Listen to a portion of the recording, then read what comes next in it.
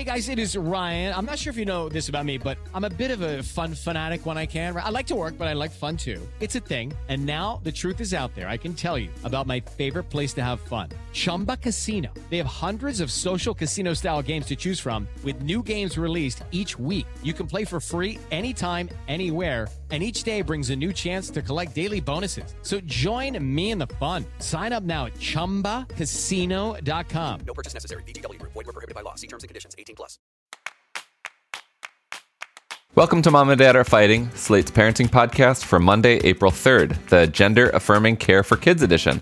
I'm Zach Rosen. I make another show. It's called The Best Advice Show, and I'm the dad to Noah, who's 5, and Ami, who's 2. We live in Detroit. I'm Jamila Lemieux. I'm a writer and contributor to Slate's Care and Feeding Parenting column, and I am mom to Naima, who is now 10, and we live in Los Angeles. And I'm Evan Urquhart. I run a website called Assigned Media, where I monitor and fact-check anti-trans propaganda on the U.S. right. And I live in Charlottesville, and I used to foster teens, but I don't have any kids with me right now. We're so glad to have you back, Evan. Evan recently penned a clarifying piece for Slate about what to do regarding the unknowns surrounding gender-affirming healthcare for kids. There has been a wave of coverage in places like the New York Times and New York Magazine expressing concern that young people who currently identify as trans may grow out of it and regret more permanent healthcare avenues like hormones or surgery. Evan has been covering these issues for years and is going to explain what is missing from the ongoing debate over access to gender-affirming care. We're also going to do a round of recommendations where we tell you what we're loving right now. Then we'll wrap up the show with a few letters from you. See you back here in a second.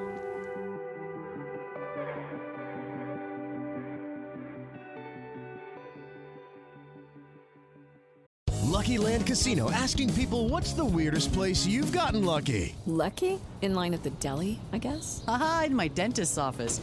More than once, actually. Do I have to say? Yes, you do. In the car before my kids' PTA meeting. Really? Yes. Excuse me, what's the weirdest place you've gotten lucky? I never win and tell. Well, there you have it. You can get lucky anywhere, playing at LuckyLandSlots.com. Play for free right now. Are you feeling lucky? No purchase necessary. Void where prohibited by law. 18+. Terms and conditions apply. See website for details.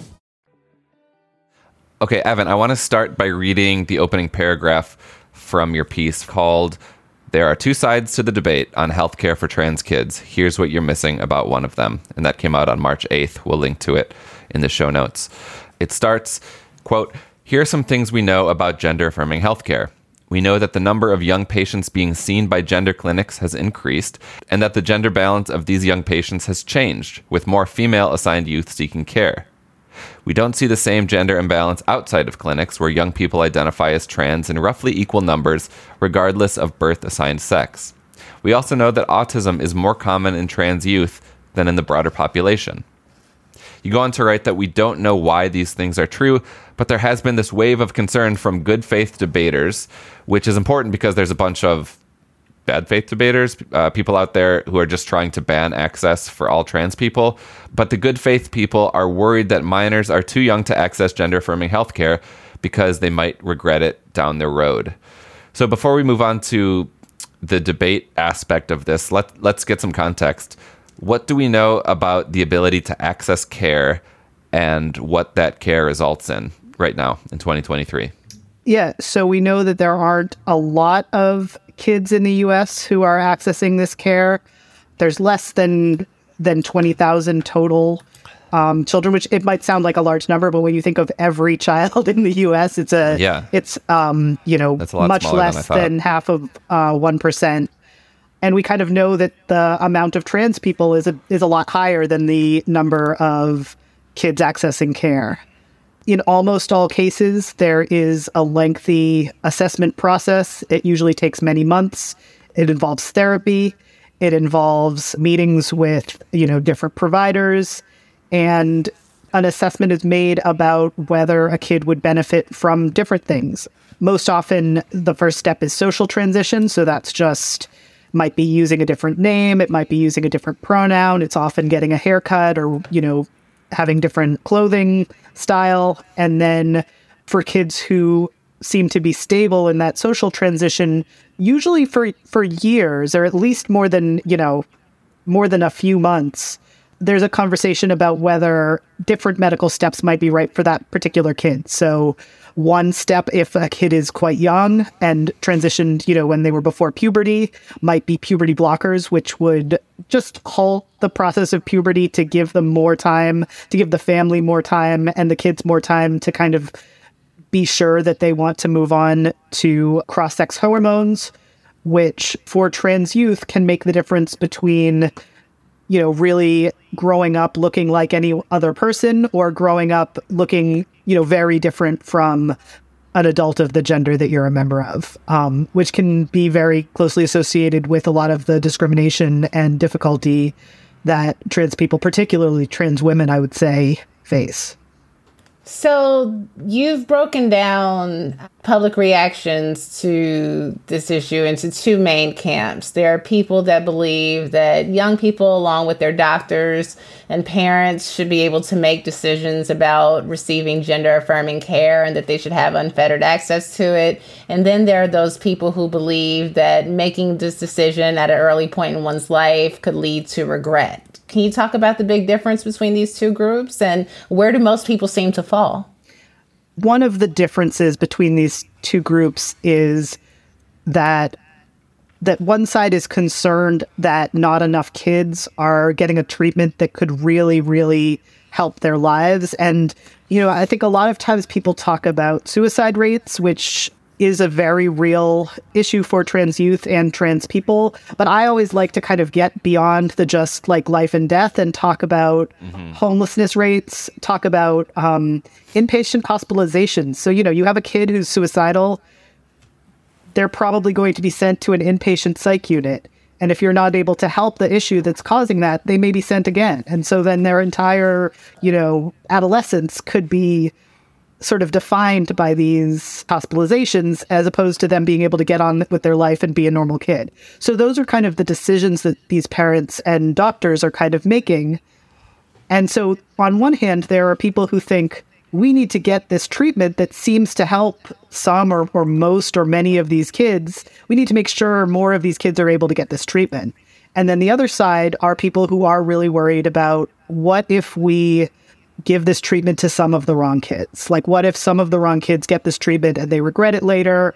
Or even if they don't regret it, because an interesting thing when you look at detransition rates is that a lot of people who detransition don't actually really feel regret. They feel like this was a process, this was a journey I needed to be on, and I don't really regret anything I did, but I'm in a different place now. So those are the kind of two big camps, are people who feel like we need to get more access and kind of reduce some of these barriers so the kids can benefit, and people who are really worried about the risks. What do we know about the detransition data? Or what do we have of that? Yeah, so I think there are a lot of real misconceptions. The first one being one that I already mentioned, which is a lot of people think that detransition is the same thing as regret. So because most of the people who have detransitioned, who you see most in the press, are kind of associated with a political effort to restrict gender-affirming care. So they kind of find the ones who really feel a lot of regret. And those stories are totally real. These are people who have, real emotions about something that they feel went wrong in their life. But for most people who detransition, it doesn't seem like there's that regret feeling as much. A lot of them feel that they were really more non-binary and that they don't really want to be seen as the opposite sex, but they don't necessarily want to be seen as their birth sex either. And then some of them just feel like, well, this was a journey I was on. So the exact number of people who detransition is really difficult to pin down. Surgical regret has been studied a lot more than anything else, and the surgical regret rates are very, very low. Sort of almost suspiciously low. If you look at other kinds of surgery, you'll see a regret rate that's maybe in the 20%, is usually considered like, oh, this is a successful surgery. It helps a lot of people. 20% of the people, it didn't work for them, but we feel, like this is good. So for trans people, it's not uncommon to find a 1% or a 1 to 2% rate of surgical regret, which suggests that maybe there are people who could use this surgery that aren't being let access it because their regret rate is really so unusually low for what we consider a successful medical procedure. But everyone who detransitions isn't someone who gets surgery. Like trans people, like other people, like surgery is a lot more expensive, a lot more difficult. You know what I mean? So the more invasive an intervention is, the less people access it. So if you're talking about regret from just a social transition, there isn't really numbers on that, but we would imagine that that would be a lot higher. But also, you know, you just changed your haircut, you could just change it back. It's probably not, you know, that big a deal or something people need to be worried about.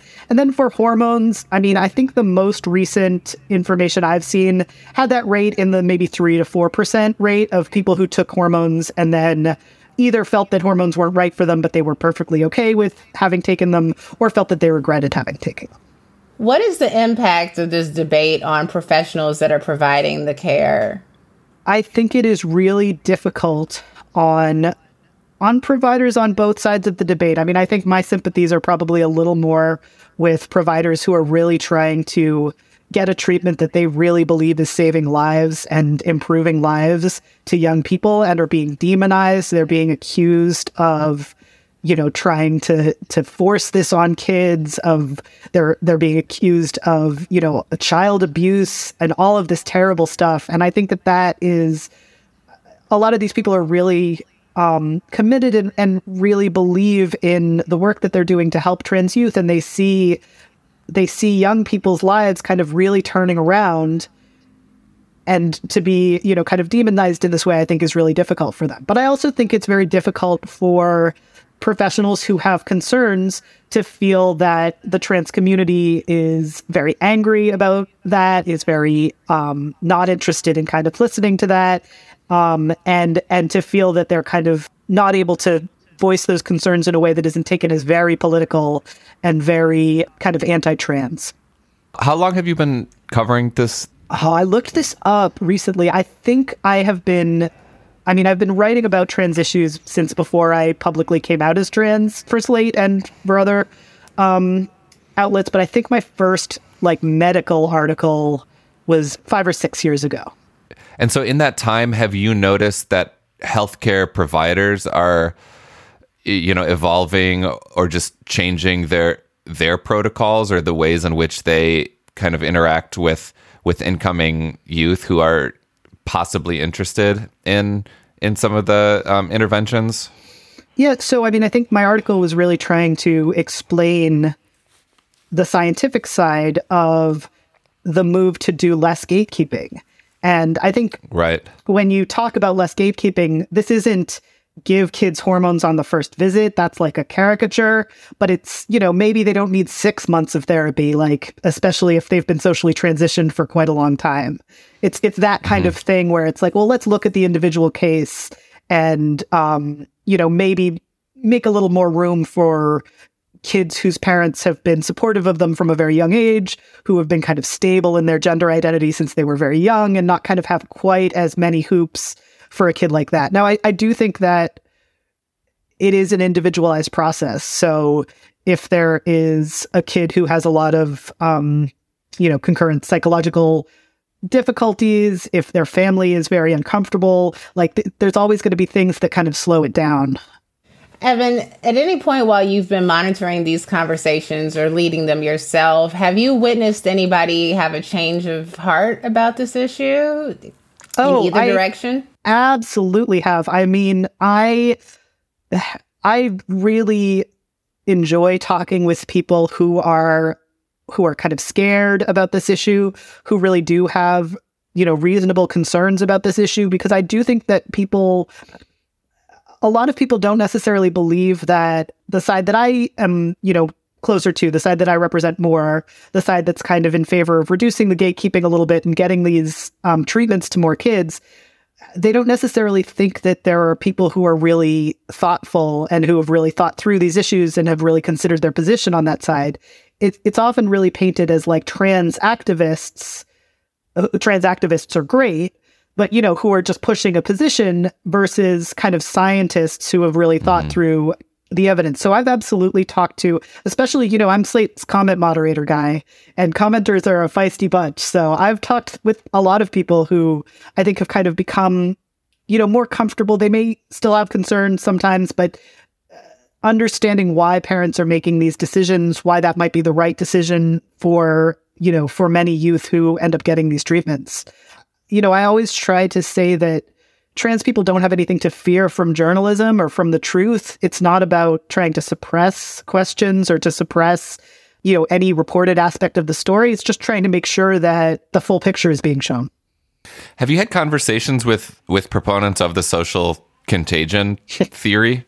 Like people who think that, well, first maybe describe what that is, and then talk about whatever personal experience you may have or haven't had with these conversations. Yeah, it's really interesting. I transitioned about 7 years ago, and that was right around when the idea that so the social contagion idea is specifically that young people, particularly young people who are female assigned, and they will usually call these teenage girls, are being drawn into diagnoses of gender dysphoria, because they are seeing this in their peers, because they are seeing this online. And the theory kind of makes an analogy to suicidality, which we do know people are more likely to be suicidal if that's kind of normalized in either through media or in their, family or in their friend group. They talk about, things like eating disorders, which are more common in the West. There's this kind of idea of like a culture brown syndrome. I actually looked it up for the piece, and I think there's a more recent word for that. But, the idea that sometimes psychological problems express themselves in a culture specific way, where kind of an underlying issue is expressed, in a way that's kind of current at the time. And that sounded very reasonable to me when I was first coming out. I mean, I didn't believe it, but I didn't not believe it either. I just thought, yeah, okay, this is something that I've heard about. It could be the case. What I found, over time was that there really isn't any evidence for it. So one of the things that you read from my piece was, the idea that there are many, many more female assigned youth at gender clinics. And that is completely true. But the other thing is that there aren't many, many more female assigned youth who are identifying as transgender. Like if you just ask kids, are you transgender? It's a pretty even split. So, if it was a social contagion that was causing, kids to show up in clinics, you would expect it to also be showing up in who was identifying that way. You wouldn't expect to see, the clinics, there's some process that's getting people into clinics, such as which parents are more comfortable, people who have a child who's more masculine, who is assigned female, or kids who have a boy who's very feminine, which kids are being more forced to suppress themselves versus which kids are more likely to make it into a clinic. It is, I think, a better fit for the data. And, we also talked about detransition rates. So, way back when I was first coming out, there was a very testable hypothesis of this social contagion idea, which is it's going to lead to a huge wave of detransition and regret. And it's been several years now. It's been, over 5 years now, and we have not seen that. I haven't seen it. So, I mean, this is, if we're thinking in a scientific way, they put out a theory, that's totally fine. Do we have evidence for it? No. I think, kind of time to move on, at least until some kind of evidence comes. And I'm open to, if there's evidence for it, great. I'm not great, it would be bad, but, I would very much be willing to accept that. Yeah. What advice do you have for parents that are attempting to talk to their children about these issues? Well, do you mean parents of kids who are trans, or parents of kids who are not trans, or parents who aren't sure yet? I would say all of the above. So if you are afraid your child might be trans, which I think is one, big place where parents first start thinking about this, don't catastrophize and assume there's going to be all these medical steps. Just ask your kid, what they're feeling, what they want, be willing to use a different name. I mean, I try and even just take the language out of it. Call it a nickname. You know what I mean? Your kid can go by a nickname for a couple years and then go back, and they're not going to be harmed by that. You don't need to jump to this is their identity. This is the decision for the rest of their life. That's something that kind of becomes clear over time as they try things out and as you see the response. So, is the kid feeling better? Are they doing better? Or is it just always the next thing, or they're always feeling worse? You know what I mean? Or does it just, it's something they try out for a while and than they move on to. I mean, I do think that people, and this is getting into like other parents, I do think that people sort of genuinely see that more kids are kind of experimenting with this, that more kids are having a presentation that's less traditionally masculine or feminine. And sometimes people, I think, genuinely kind of panic that like all of these kids are trans, or any kids who does this are trans. And this is where, like, I wouldn't call it a social contagion, but there's a social effect where norms are evolving that's kind of separate from something that's almost more of a medical condition that, you know, if that's the case for your kid, you'll kind of know. You know what I mean? Yeah, totally. Who are some of your favorite Twitter followers or just authors in general, thought leaders on this topic that our audience might be interested in diving into? Yeah. So, I mean, Julia Serrano is one of the best on this and many other issues. I really recommend the Trans Safety Network. They do really deep research dives on a lot of these questions. My site is Assigned Media. It's assignedmedia.org. I write a lot about these issues and a lot about fact-checking stories when they are not correct. I think that for parents who are seeking resources for their kids, finding a therapist who is gender-affirming, reaching out to the local resources. Mm-hmm. I think people really are afraid that this word gender-affirming means a one-way transition for your kid on day one, and it just means not telling a kid they're lying or telling them they're wrong when they tell you who they are. It doesn't mean kind of picking something and going only in that direction at all. I think that's a great place to end this for today, but we're going to link to Evan's piece in the show notes. You should definitely read it and follow his work at assignedmedia.org. You can check out all of Evan's coverage on Slate and his important coverage of anti-trans propaganda again at assignedmedia.org. Listeners, if you have a topic you want us to address, you can send us an email at momanddad@slate.com, or better yet, leave us a voicemail at 646-357-9318. That is also where you can send any parenting questions you have. We're going to take another quick break and join you back here for recommendations and a mailbag. We'll be right back after this break.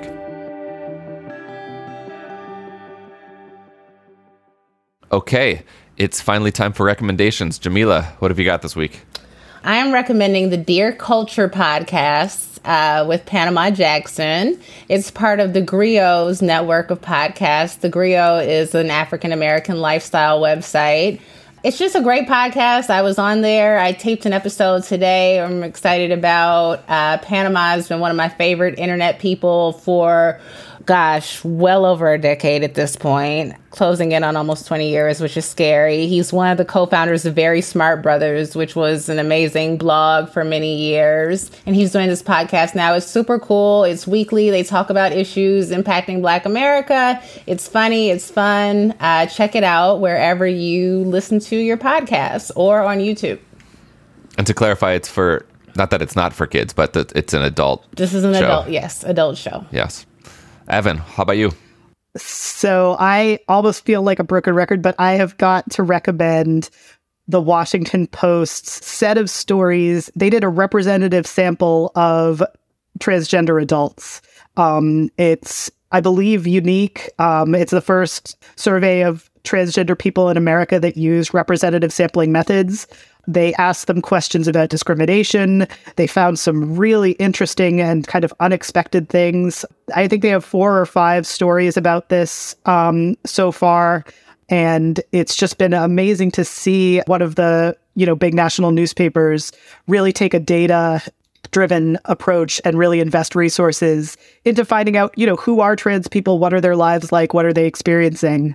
So I can't recommend that coverage enough. We'll definitely link to that in our show notes. And my recommendation is something that I have been doing at breakfast lately. My wife leaves for work early, and so I am the one to make breakfast and make lunch and get the kids off to school. And there was, for a time, I was resistant to letting them watch the iPad during breakfast because I was like, no, I've got to have a meaningful moment with them before school. They don't need to start their day off like this. But at this point, I'm just like, fuck it. It is making my mornings so much easier to just let them watch TV for 10 minutes while they're eating breakfast. That way I can make lunch. I can, take care of the dog. I can get dressed. Sometimes I can sneak in a quick workout. So I'm ditching the guilt. I am part of the Rebecca Lavoie school of thought that our kids are going to be fine if we give them a little bit of extra screen time. So I don't know if you're in this quandary yourself, parents out there, but yeah, it's making my life so much easier. My mom had this exact revelation when I was like 12. What were you watching when you were 12, eating your cereal? There was some, it was like a kids game show. I don't even remember what it was called anymore, but it was this kids game show where kids answered poll questions, and it wasn't on, it wasn't Nickelodeon because we didn't have cable. This is that long ago. But yeah, I just loved it. But my mom was so anti-TV, and then finally it was just just watch the TV while you're waiting for the bus. It's fine. Yeah, it's totally fine. Jamila, I assume you're on my side. Oh, yeah. We've been doing this for a while. It helps me, Naima can either be on her tablet or watch a little TV for a few minutes while she eats breakfast. That gives me time to make her lunch and pick out her clothes and get us out the door. Much better than when I was a kid. My mom put on the news every morning, my whole childhood. And I just sat through a good hour of the news. It was on in the background. It was the soundtrack to me getting ready every day, and it was pretty miserable. Yeah. Yeah, I remember the Weather Channel. It was just on in my house in the mornings. Remember when we used to have to watch the local forecast on the 8th to get our local forecast? Yeah, you'd have to wait. You'd have to actually wait. To figure out what you're going to wear to school. Yep. Mm-hmm. Well, now we're going to wrap up today with a few listener letters from you. Our first one is in response to a question we had about a girl who wanted to convert to Islam, but wanted to start with wearing a headscarf to school and wasn't interested in meeting with faith leaders, Muslim middle schoolers, or attending religious education yet. So we got a response that says, I'm a white person who considered converting to Islam for several years during undergrad. Ultimately, I didn't, and I didn't ever feel, quote, ready to wear a headscarf. But I did take the step of dressing more modestly for a while, long sleeves, looser clothes. The Muslim friends I made during that time were extremely welcoming and eager to educate me about their faith. Like Christianity, Islam's theological position is typically quite welcome to converts. But yeah, a headscarf is a pretty bad first step. I definitely think the parent should see what educational and social opportunities are available at their local mosque. I was a bit older, but the Muslim Student Alliance at my college was very helpful to me. Show her that you respect her interests by buying her a Quran and offering her some more modest clothing that isn't specifically Muslim. Another step that can feel meaningful without risking cultural appropriation is looking into resources for learning Arabic. Even just one of the language learning apps is a fine place to get started with that. And I 100% agree. If a kid is engaging in attention-seeking behavior, it likely means that they've got some unmet needs, and you should try to address those rather than just calling out the behavior itself. Oh, I definitely think that's a good place to start. Reading the Quran, taking the time to talk to people who are Muslim, visiting a mosque, educating yourself about the religion. And if she wants to start wearing modest clothing that isn't specifically Muslim, I think that's fine, but I am in full agreement that the headscarf is a terrible place to start. We also got this lovely letter in response to a question about throwing a backyard birthday when everyone around you is going all out. Hello, longtime listener here, going back to Dan and Allison days. I loved your advice to the mom worrying about having a backyard party for her 3-year-old. In fact, my mom and I published a book about this very subject. It's called The Best Buddy's Birthday, The Complete Guide to Homegrown Parties. I think it would be a marvelous resource for any listeners looking to throw this type of simple, sane, inexpensive party for their kids up to age 10. Thank you for being my rock all these years as I navigate parenting my now teenagers. This is great. Thanks for this resource. I'm definitely gonna check it out. I bet you've got some good ideas here. Thank you for sticking with us all these years. Yeah, totally.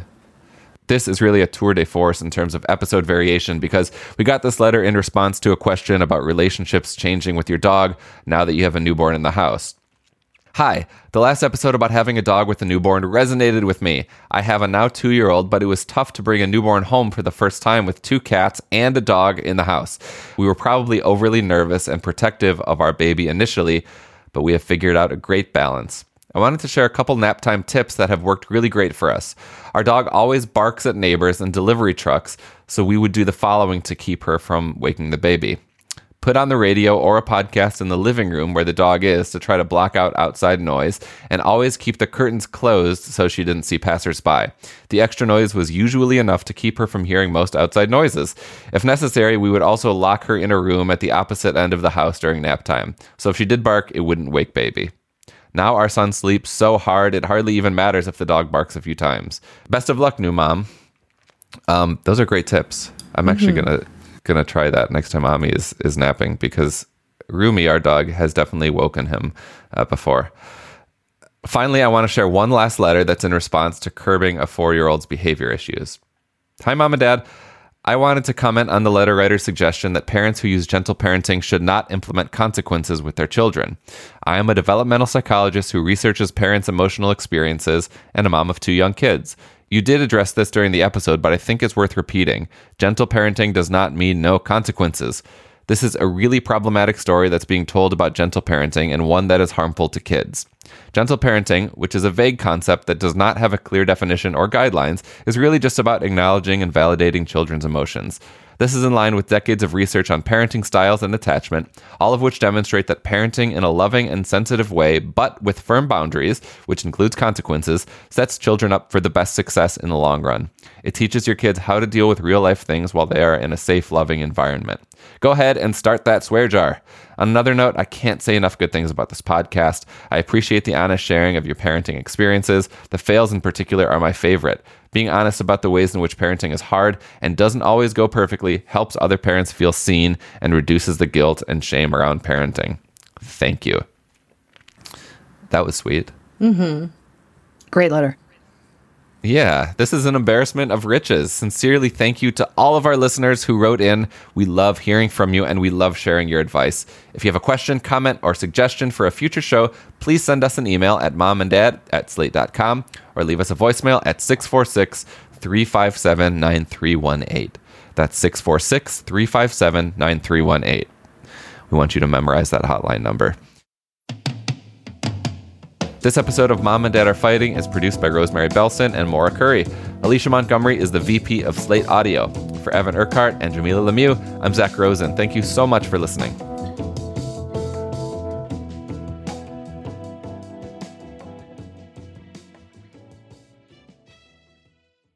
Hello, it is Ryan, and I was on a flight the other day playing one of my favorite social spin slot games on ChumbaCasino.com. I looked over at the person sitting next to me, and you know what they were doing? They were also playing Chumba Casino. Coincidence? I think not. Everybody's loving having fun with it. Chumba Casino is home to hundreds of casino-style games that you can play for free anytime, anywhere, even at 30,000 feet. So sign up now at ChumbaCasino.com to claim your free welcome bonus. That's ChumbaCasino.com and live the Chumba life. No purchase necessary. VGW Group. Void where prohibited by law. See terms and conditions. 18+.